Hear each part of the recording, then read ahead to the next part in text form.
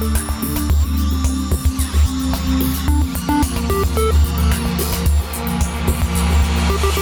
and welcome to the Convex Conversation with me, broadcaster Helen Fospero. This week's guest is an award-winning jewellery designer and classically trained master gold and silversmith, who, as well as creating her own two brands, has worked with some of the world's top jewellery, fashion and couture houses. Sabine Roemer created a piece for the Oscars for Morgan Freeman, hand-sculpted a golden corset for Angelina Jolie, and has had her work sold at Christie's, and designed art sculptures for the Nelson Mandela Foundation, and much more. She's lived an extraordinary life so far and believes strongly in giving back. Sabine started a children's charity after surviving a cloudburst and devastating floods in India back in 2010. And today I'm thrilled to be in her workshop in Richmond in West London. Sabine, I feel like I've entered the inner sanctum where the magic and the dreams happen. Tell me a little bit about your workshop and what you do. Yeah, well, thank you for having me. And I'm Sabine Roemer, and I'm a goldsmith by vocation, I want to say, because I found my passion at age 15. And since then, I've been crafting everything what's with metal. So I'm probably best known for jewellery, but sculpture, candlesticks, bowls, everything what's out of metal, I'm getting my hands on or dirty. And here I have my workshop, and I create most of the master patterns here, and the ideas come from here. And it's from start to finish, basically. Your pieces are stunning, luxurious, playful, colourful, and they feel to me as if they each tell a story. Am I right in thinking that? Yes, correct. I find it's very important, especially in jewellery, because it's so emotional and you can find inspiration everywhere. But for me, sometimes it's a person, it's a stone I found on the way, and the recent collection I just launched, Cornerstones, it's like poetry carved in metal, I would say, because there were all cornerstones in my life where I collected stones from all around the world. I lived in so many countries and so many cities, and I always collected, obviously, stones. And when lockdown hit, there was nowhere to go and nowhere to buy stones. So I created these cornerstones and all these beautiful pieces with it. And it's a piece of me. It tells a story from me in my life. You're an artist though, aren't you? So when you buy a piece from you, you are buying a little piece of your life, I think. Yeah, I think so. And I think the other thing miscommunicated in jewellery, or what people don't know, they just find someone designs it and then it falls from the sky somewhere, this piece. But the translation from a drawing, it's the same. I always refer to music because people can understand it a bit better. There's a composer, but then you go into the studio and there's still stuff happening and it's changing. And then you have your final piece. And it's the same with jewellery. When I draw something, it's not necessarily going to look like this because there's still stuff happening in the workshop and proportions and how you play with stones or colours, or you pick a millimeter smaller stone and that will make the change. And I think that's all the little small details you see and feel in my work. I'd like to dig into cornerstones a bit later in the podcast in a bit more depth, actually. But tell us a bit about you, Sabine. I know you were born in Germany. But a bit about you growing up and where your passion for jewellery came from at such a young age. I wanted to be a fashion designer, probably like every little girl in a small town, because you could never find the pieces you want to wear. My whole family is quite tall, and my grandmother always had to make her own clothes because she couldn't find anything. So at age 15, I had, something, and I was home for weeks. And my grandmother sat me down and she's like, well, you want to be a fashion designer? Then let's sit down and stitch, and I show you how to do patterns. And I think after the second pattern, I was like, oh my God, this is so boring. This is not for me.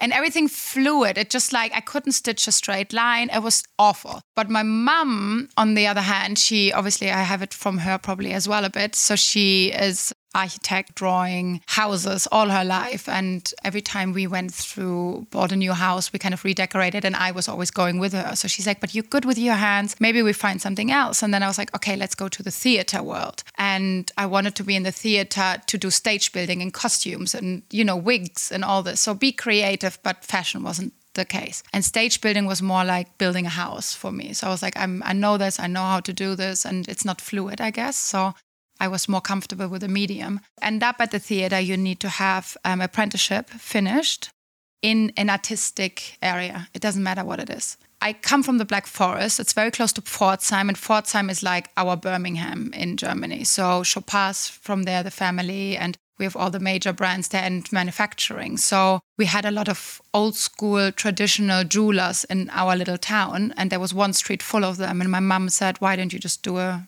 trainee or for a week, which we had to do from school anyway. So then we went from one jeweler to the next. And I think my mum was just talking to him so much that he was just like, stop talking, woman.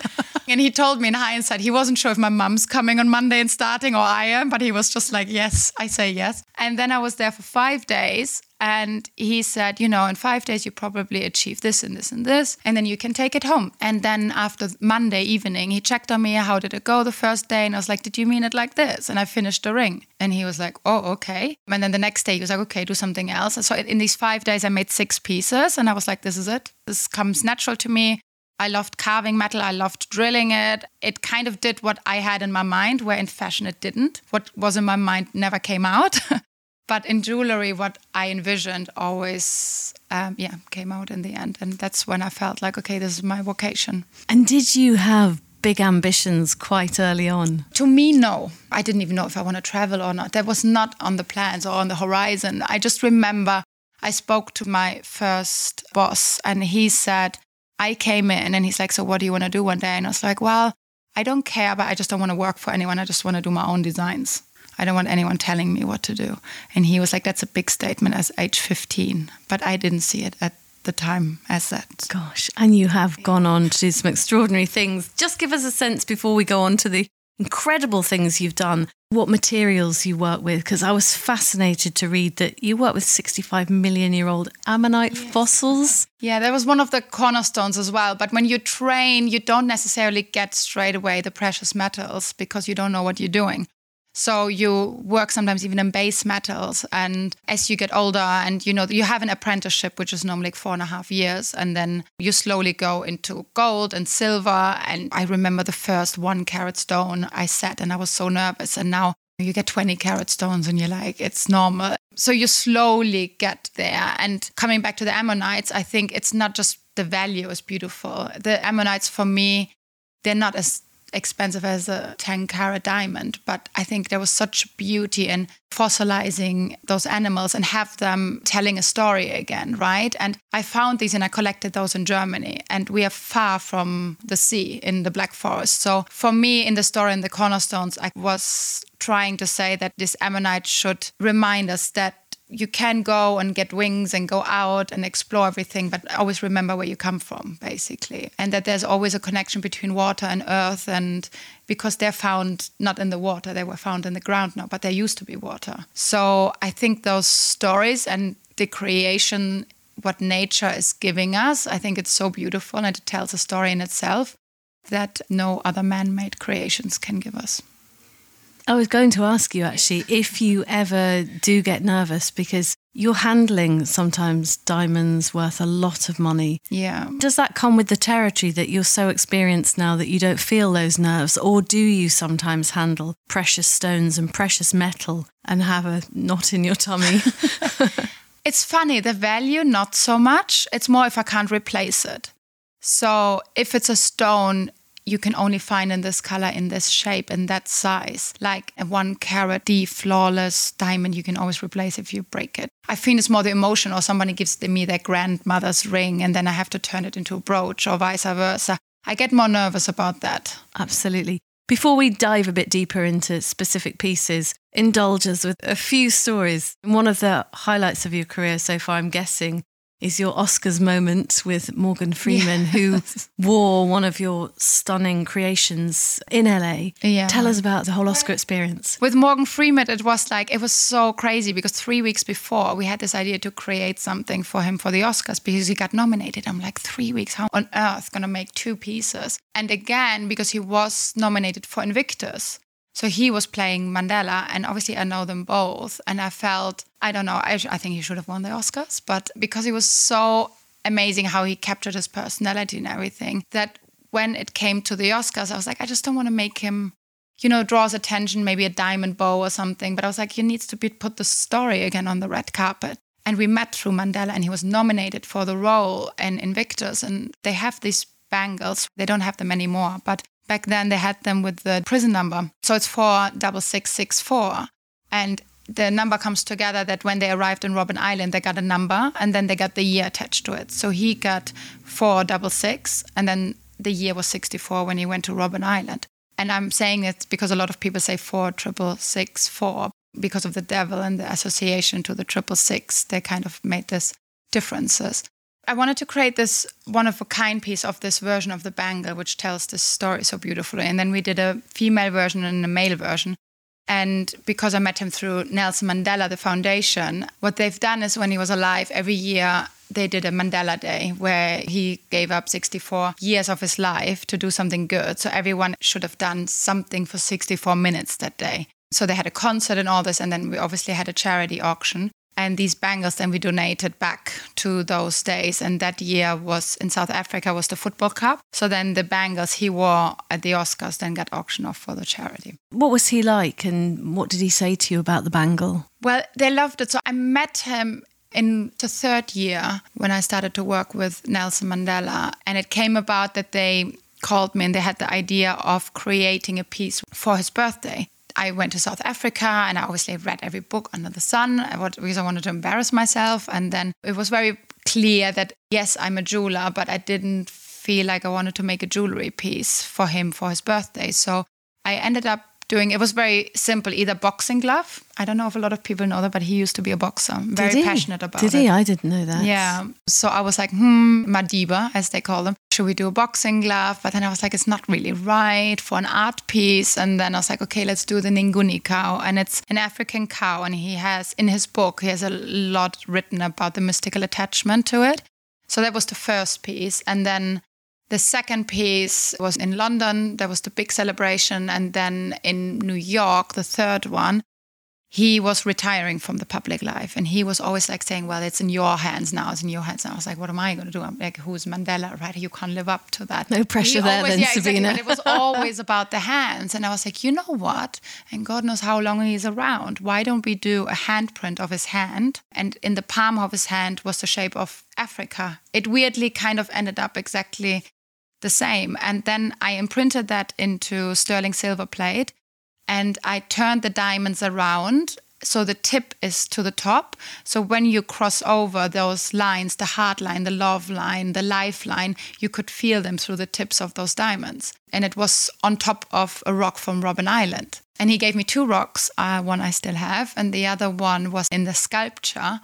And Morgan Freeman bought this, and that's how I met him. So I was on stage. The whole room was dark. I mean, you don't see who's sitting there when you're on stage. And all of a sudden, they're like, oh, Morgan Freeman bought your piece. Do you want to come and meet him? And I was like, okay. So I walked down, and then he said, come and visit it anytime you're in LA. But at the time, I was every 3 months in LA. I was like, well, I wouldn't say this. I'm going to see you a lot. Then he got nominated for Invictus, and then, I went to LA for the Oscars, which was crazy because there was a nominees dinner and he took me. And I mean, to walk in with Morgan Freeman, it's amazing. First of all, he's cool, 6'4".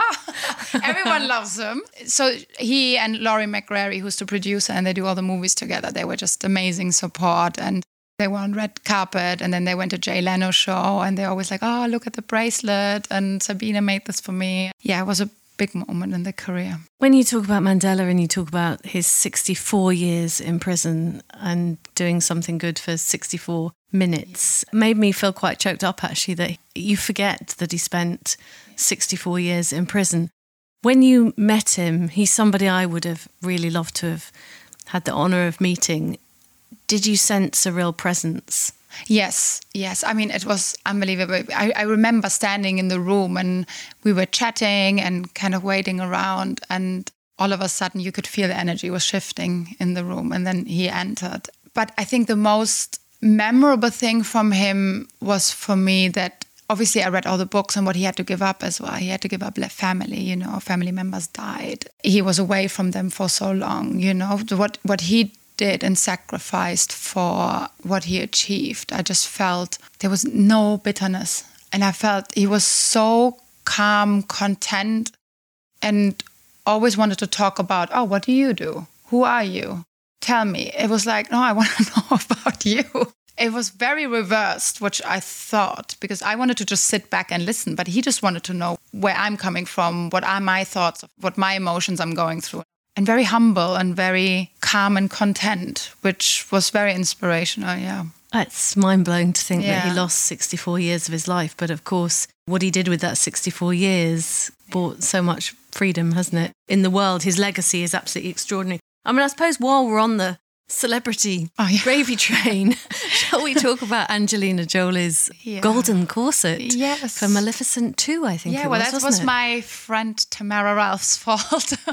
She called me up on a Friday and she was like, I have this idea about the dress. Do you want to do it with me? And I was like, well, I'm on my way to my workshop, but I have 2 kids at home, my husband in New York. When is the first fitting? And she's like, Sunday at 3. And I was like, do you have sketches? And she's like, yeah, I send them over to you now. And I said to her, I'm like, listen, I don't think I have the time. Like, it's Saturday tomorrow. It's like when I'm home, it's 7 p.m. I have to put the kids to bed. And she was like, but I want to do it with you. And I was like, okay, well then, okay, I figure something out. Let me get home. So I went home, put the kids to bed and started filing and drilling and sawing in the workshop.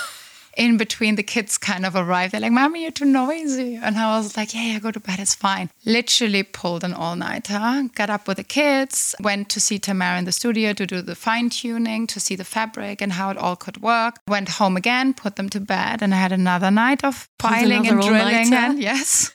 Then it was kind of there that I was like, okay, now we can go and leave it with her and then she can do the fitting and then we do the adjustments. So it was the prototype. I had another 2 weeks to finish the final one. But yeah, it was intense, crazy and marvelous. Just describe what it was like, because that's always the disadvantage of a podcast. Describe what the corset on the gown. So the dress was made of this beautiful white chiffon and on top there were like this beaded, embroidered gold pearls and threading, and it was a bit off antique gold. So on top, like the shiny big golden corset was maybe like an armor on top, and a really beautiful contrast between the, floaty chiffon dress and the sturdiness of a metal, basically. And it took 52 hours. I did a little video about it, and it's funny when you see it so fast, it's like a blink of an eye, but it took actually 52 hours. And it was finished, I think, lunchtime, 2:00, and then in the evening she had the Maleficent premiere, and she wore it, and it looked incredible. What did you think when you saw her in it on that red carpet? No, amazing. But she's she's the dream. Did you meet her? Did you fit her? No, Tamara fit her, yeah. She's an incredible woman, isn't she? Yeah. But what sort of emotions did you feel when you saw that creation that you'd whipped together? It's just beautiful to see it. It's just with Tamara's dress, it really worked well together. We did stuff beforehand. And I think Tamara then called me the next day. She's like, I think we have sold one. Do you want to do another one? I'm like, no, thank you. No, thank you. Too much drilling and filing. For Angelina, it's fine. But yes, exactly. Not another 52 hours of my life. No, exactly. Let's talk a little bit about your latest collection, Cornerstones, which you touched on a little bit. I think it was 8 precious, one-of-a-kind pair of earrings to mark Women's History Month. The collection's really, really beautiful. I picked out a few pieces. I thought Grace was one of my favourites. What's the story behind Grace? Well, basically, we had this beautiful holidays in the Bahamas, and everything seemed constantly pink, like the sunrise and the sunset. And then you have these ducks going around here. You have flamingos walking around. And I just felt they're like the most, if you look at them anatomically, it's like an awkward animal where they stand on one leg and don't fall over, but they walk gracefully and they're funny at the same time. And I don't take myself so seriously, as you probably noticed. So I just feel it's nice to always put a bit of playfulness in, but I felt this animal embodies that. It's so graceful how it flies. It was standing there casually, in the sunset, and everything dipped in these shades of pink, and the feathers. And these earrings you can wear 2 ways. You can either wear them up the earlobe and they kind of, curl up, or you can have them dropping. The pink stones, they were representing the feathers as well. Dreamcatcher tree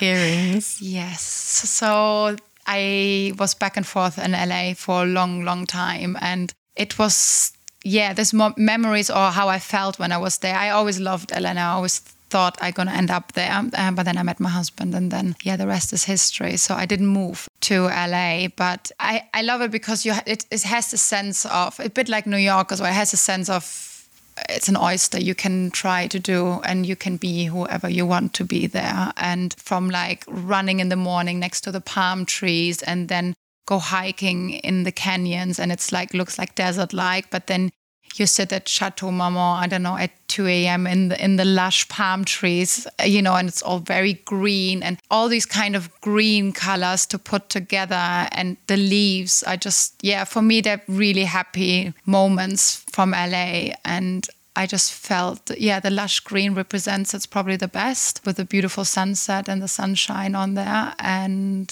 so the dream catcher was just, catch your dreams and become what you want to be. For that? I love the greens. Yeah, they're like peridos in there, but there's a bit of green perenites in there. And so very different shades of, and a green agate, hand carved, which is the top part, which you can remove. So yes, the California dream, basically. Wow, Chateau Marmont's the Yes. Californian dream, isn't it? I've never stayed offline. there. But lucky enough to have lunch there occasionally. As I say, never stayed. But I mean, that is the true place of Hollywood dreams, isn't it? And lots of stories to tell, I would imagine. If the trees could speak. I can make another 8 pieces from the I'm sure you could.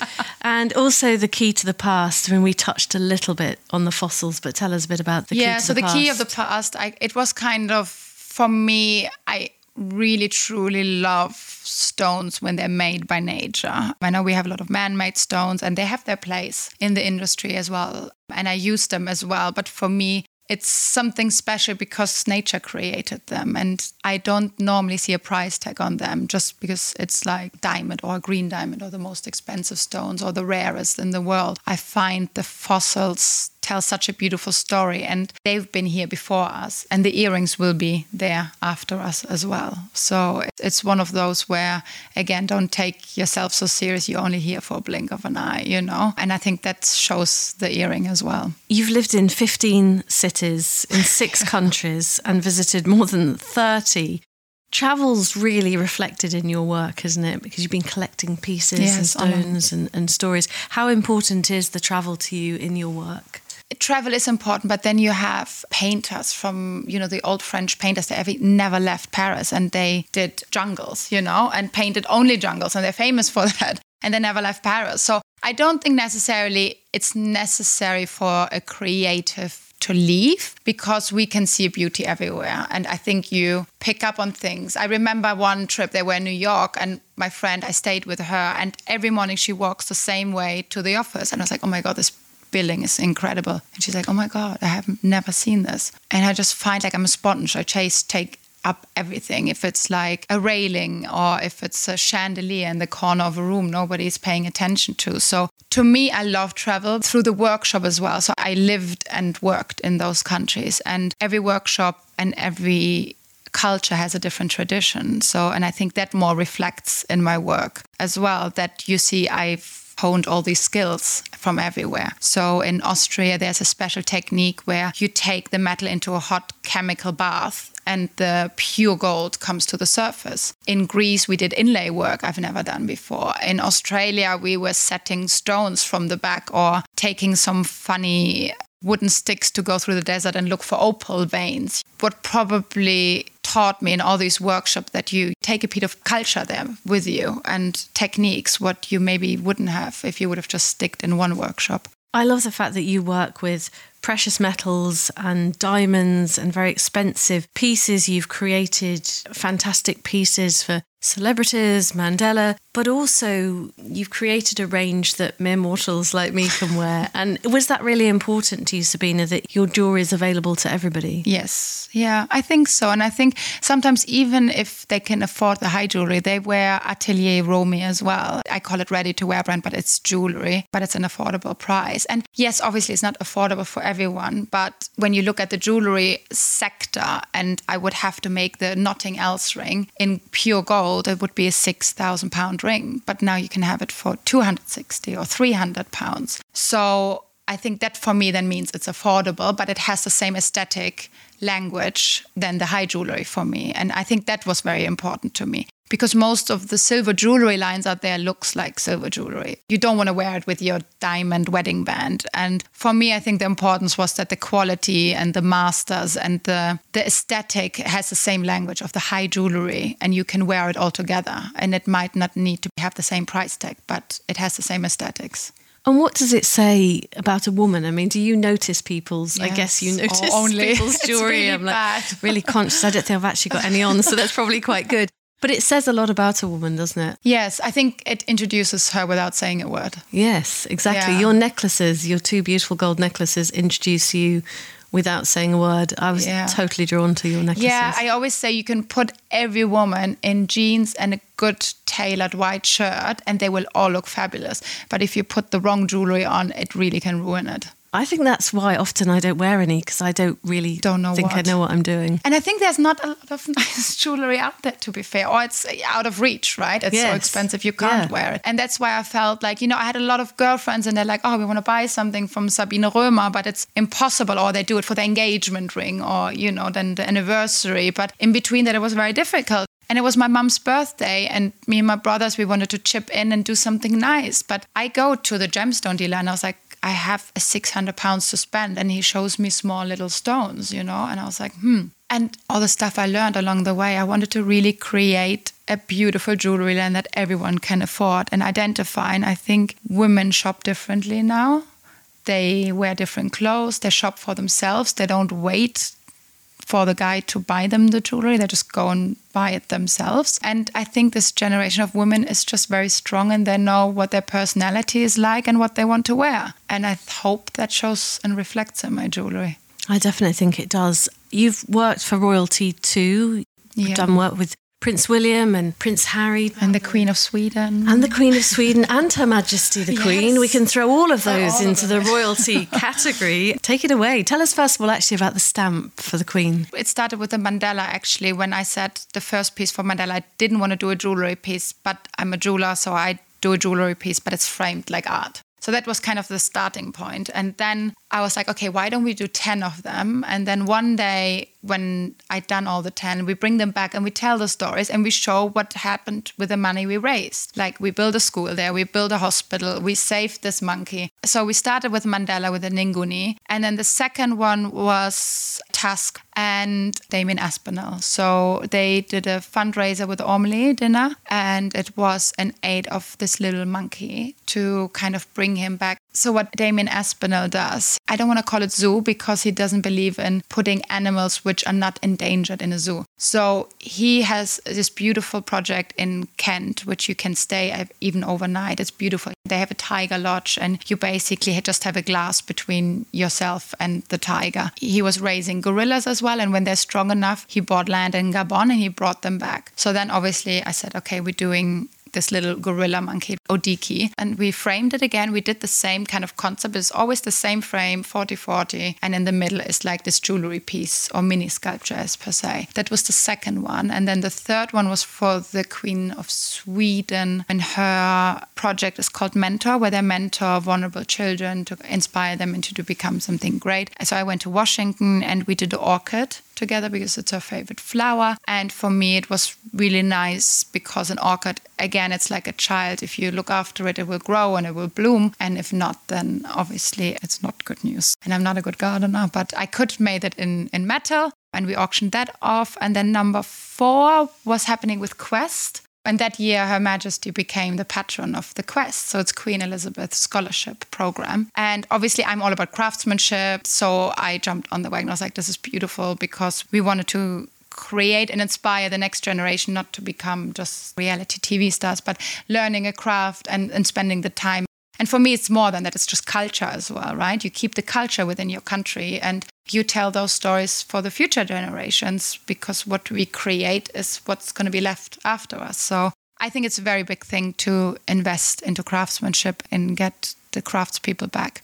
Is that when you made the stamp? Workshop, yes. And that year it was her Sapphire Jubilee. So I kind of had to ask Royal Mail if I can use the iconic stamp, which is obviously red, but I kind of did a version all in blue. So it was a very beautiful piece. And that was then auctioned at Christie's. And so it's the Royal Mail stamp. It's her profile. It's just instead of red, I used blue sapphires because it was her Sapphire Jubilee that year. You've done some incredible things. It's really clear talking to you, Sabine, that you really give back. It's extraordinary how much you've done for charity projects and fundraising. And we mentioned in the introduction that you survived devastating floods in India and then set up a charity. Can you take us back to 2010 and actually what happened to you? A friend of mine and me, a year before, we went to Botswana to work with the bushwomen in the Kalahari Desert, which was a beautiful project. And I kind of learned that, first of all, I think Mandela had a big impact of how I changed my path in my career as well. Yes, I launched at Harrods, and there could have been a different path of like just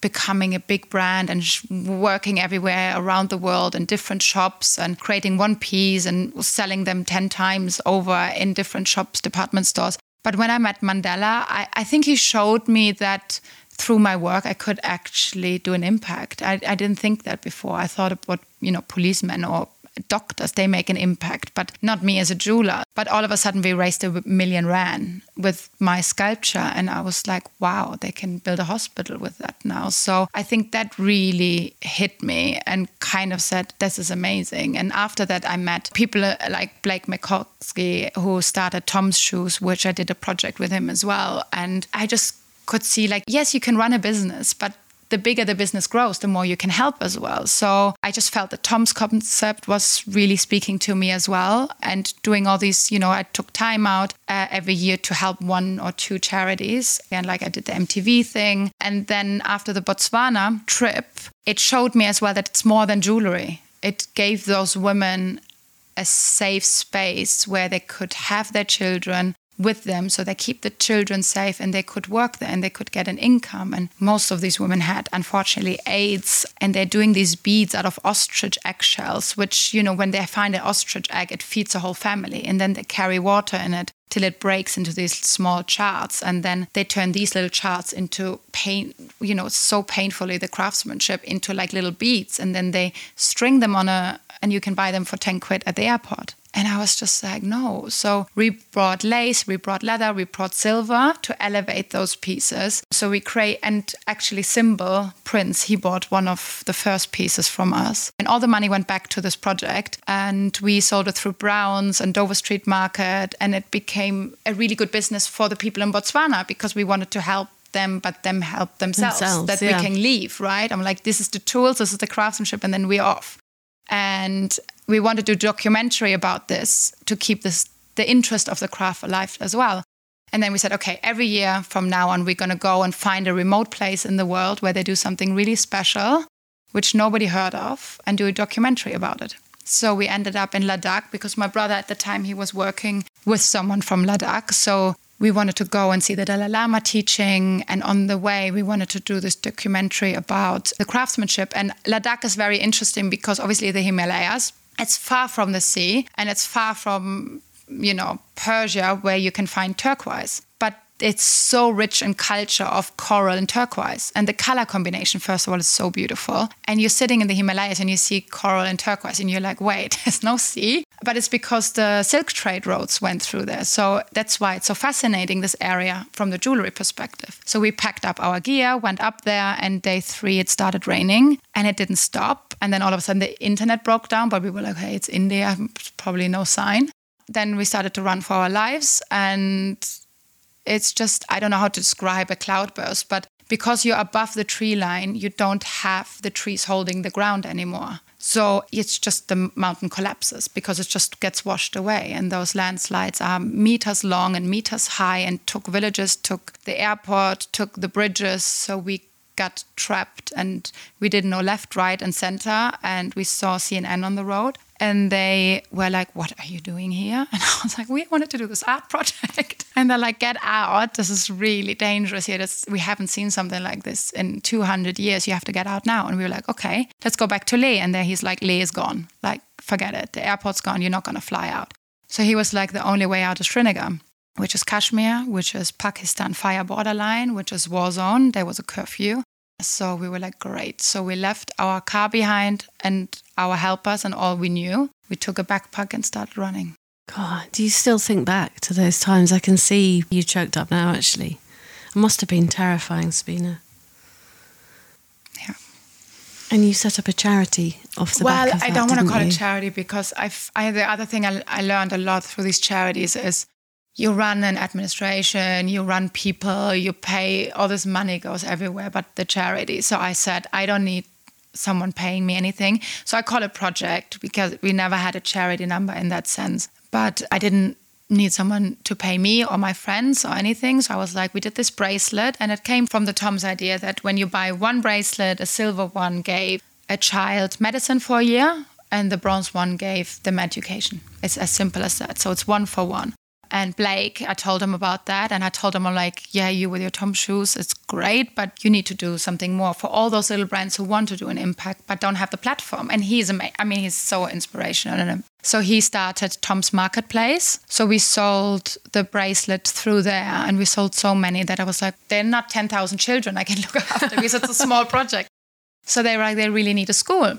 So we started building the school, and then they had another earthquake, so it got washed away, everything. But we're still on it. It's changed a little bit because in the meantime I had 2 daughters, and our local guy there, he had 2 daughters, and most of the schools are for boys. So we supported a few girls during those years to go to school. One, they thought she's possessed because she couldn't concentrate or had like acting out, and she's on medication now. She's becoming a doctor. So it's all those little success stories. But I feel like after having daughters and him daughters, we were like, okay, we're building the school, but we want girls to be educated. So it was a lot of back and forth with the monks, but they're starting to listen. And if we have the plans, it's a French architect is helping now to kind of redesign the school. And then when they have that, then yeah, we're going to start again. You've done some beautiful things. I've met your 2 beautiful little daughters, yes. 6 and 4, in their little ballet outfits. Yes. What do they think to Mum and her drilling and filing and banging around in the workshop? Well, I mean, when they're not sleeping,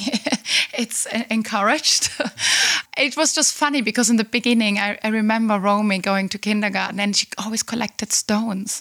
Did she? I was just like, and she had pockets full of them from like gravels. And I didn't want to tell her it's not precious because I was like, in her eyes, they maybe are. And just because it's not expensive. So I let her do it. But one day the teacher came to me and she's like, oh, you have this nice coat and she didn't want to take it off. So can you get more appropriate clothes for the kindergarten? I was like, no.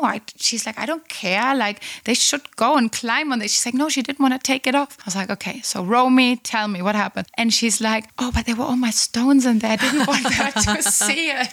Oh, so she's a chip off the old block. Yeah, so they're collecting stones. So Romy collects stones and loves the idea of like even fossiling because everyone's quiet. She doesn't like noise. And the other one, I call her magpie because everything she sees sparkle in the house, it's gone. So every time I'm losing a jewelry piece, I kind of have to look in her like secret drawer and I probably find it. And she loves it. And they're always like, Mommy, can you show us to teach? And, you know, so it's very, very nice. That's very lovely. And what's next for you, Sabine? What's next on the horizon? Have you got anything exciting coming up for 2022? I still find everything is exciting. I always get this question of like, what's your favorite piece? And I always say it's the next one. I think the 2 kind of things I want to go more into the sculptures. And there is a sculpture I still haven't finished because I didn't have the guts to do it. It's the face of Mandela. And because I think it's so close to home, I want to portray him how I saw him. But that's a tricky one. So I think I want to finally finish that. And with Atelier Romy, I'm finding just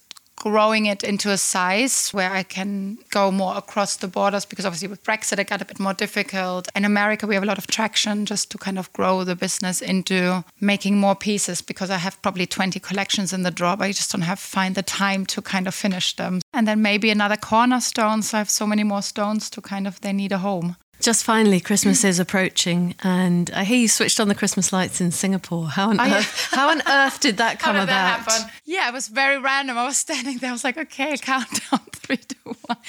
It was through the elephant parade. So basically, I don't know if you remember, but an elephant, they had all these mini-sized elephants, and we all created one. So it was 150 artists got chosen to create it or painted them, and we launched them on Trafalgar Square. I was so scared because all these school children came and wanted to play with my elephant, but they had like 630 carat of emeralds on them. They're like, oh, look at these beautiful stones. I'm like, yeah, don't touch, please. And that was the most expensive elephant. It was sold for £150,000. So then they obviously asked me to do the one in Milan and then in the one in Singapore. And the Singapore one was the next one they launched. It was an honor to go there, and it was launched around the Tangs, around this kind of the Harrods equivalent there. And it was around Christmas. So they were like, well, would you come and switch the lights on with us? And I was like, okay. So I went to Singapore and switched the Christmas lights on. Sabine, thank you so much for giving me an insight into your world. We've just raced through your whole life and career today. And oh gosh, I just want to hear more. I've never actually met a master gold and silversmith before. So thank you. It's been absolutely fascinating, and keep doing what you're doing. Thank you. Well, it was my first podcast, so I will always remember this one. Was it really? Yes, your first podcast? Yes. Certainly not your last podcast. Well, it was my first one to remember. And